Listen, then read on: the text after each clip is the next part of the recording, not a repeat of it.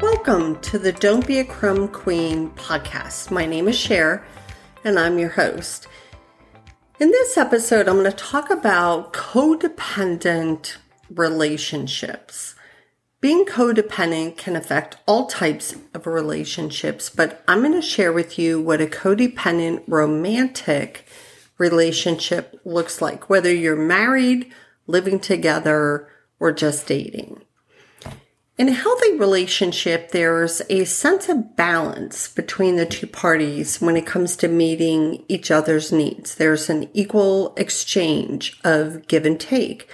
No one is in control, and there are healthy boundaries in place. You both have a sense of independence and are able to maintain your own identity while still being partners.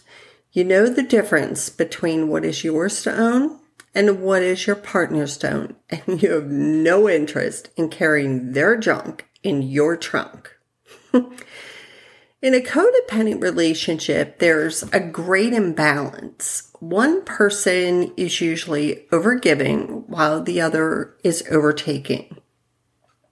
The overgiver or caretaker is the reliable one, picking up the pieces and carrying the load of the relationship. Your strong sense of responsibility and lack of healthy boundaries put you in a position where you take on things that aren't yours and even make excuses for the taker's poor behavior.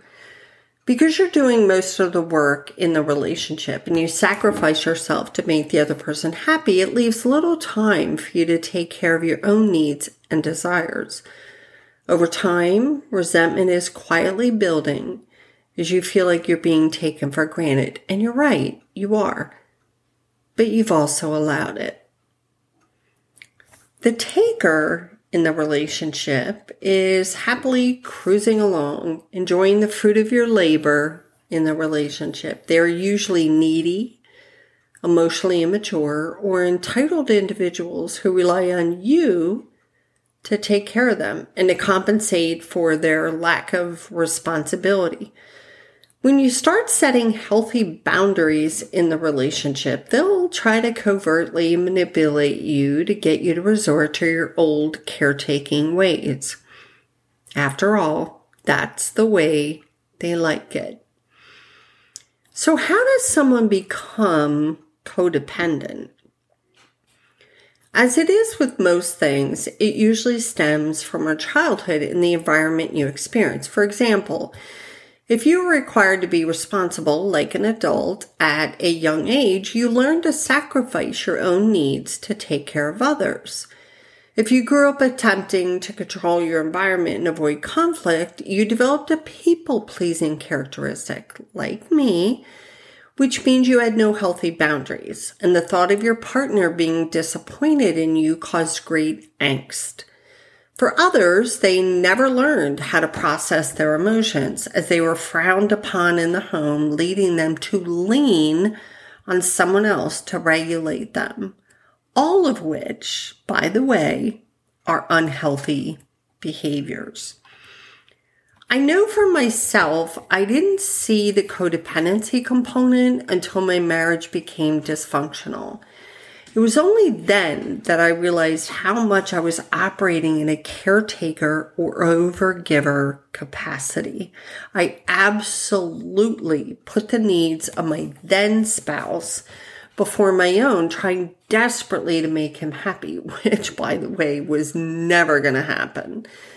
Because of the emotional abuse that was taking place, the power dynamic in our relationship was completely unbalanced, and I eventually lost who I was. Since then, I've learned to intentionally stay balanced in my relationship and not overgive, which, by the way, is not always easy because I am a loving, compassionate person by nature. You don't have to leave or end a relationship because of codependency. However, someone has to step off the dance floor in order for it to change. Healthy separation or independence is a good place to start. Create alone time for yourself where you can focus on your own thoughts and have time to self-reflect. Accept the fact that it's not your responsibility to make sure your partner is okay. That's their job, not yours. If they covertly attempt to manipulate you, trying to get you to take care of them, don't play their game. Kindly decline. Be aware that this will cause a reaction from your partner. After all, they're used to you taking care of them, and now you're changing the rules. Stand strong. This too shall pass. And last but not least, rebalance yourself. Remind yourself of your value. You are good. You are kind. You are beautiful. You are smart, and you are very, very capable. Your needs are just as important as those you've been serving all of these years.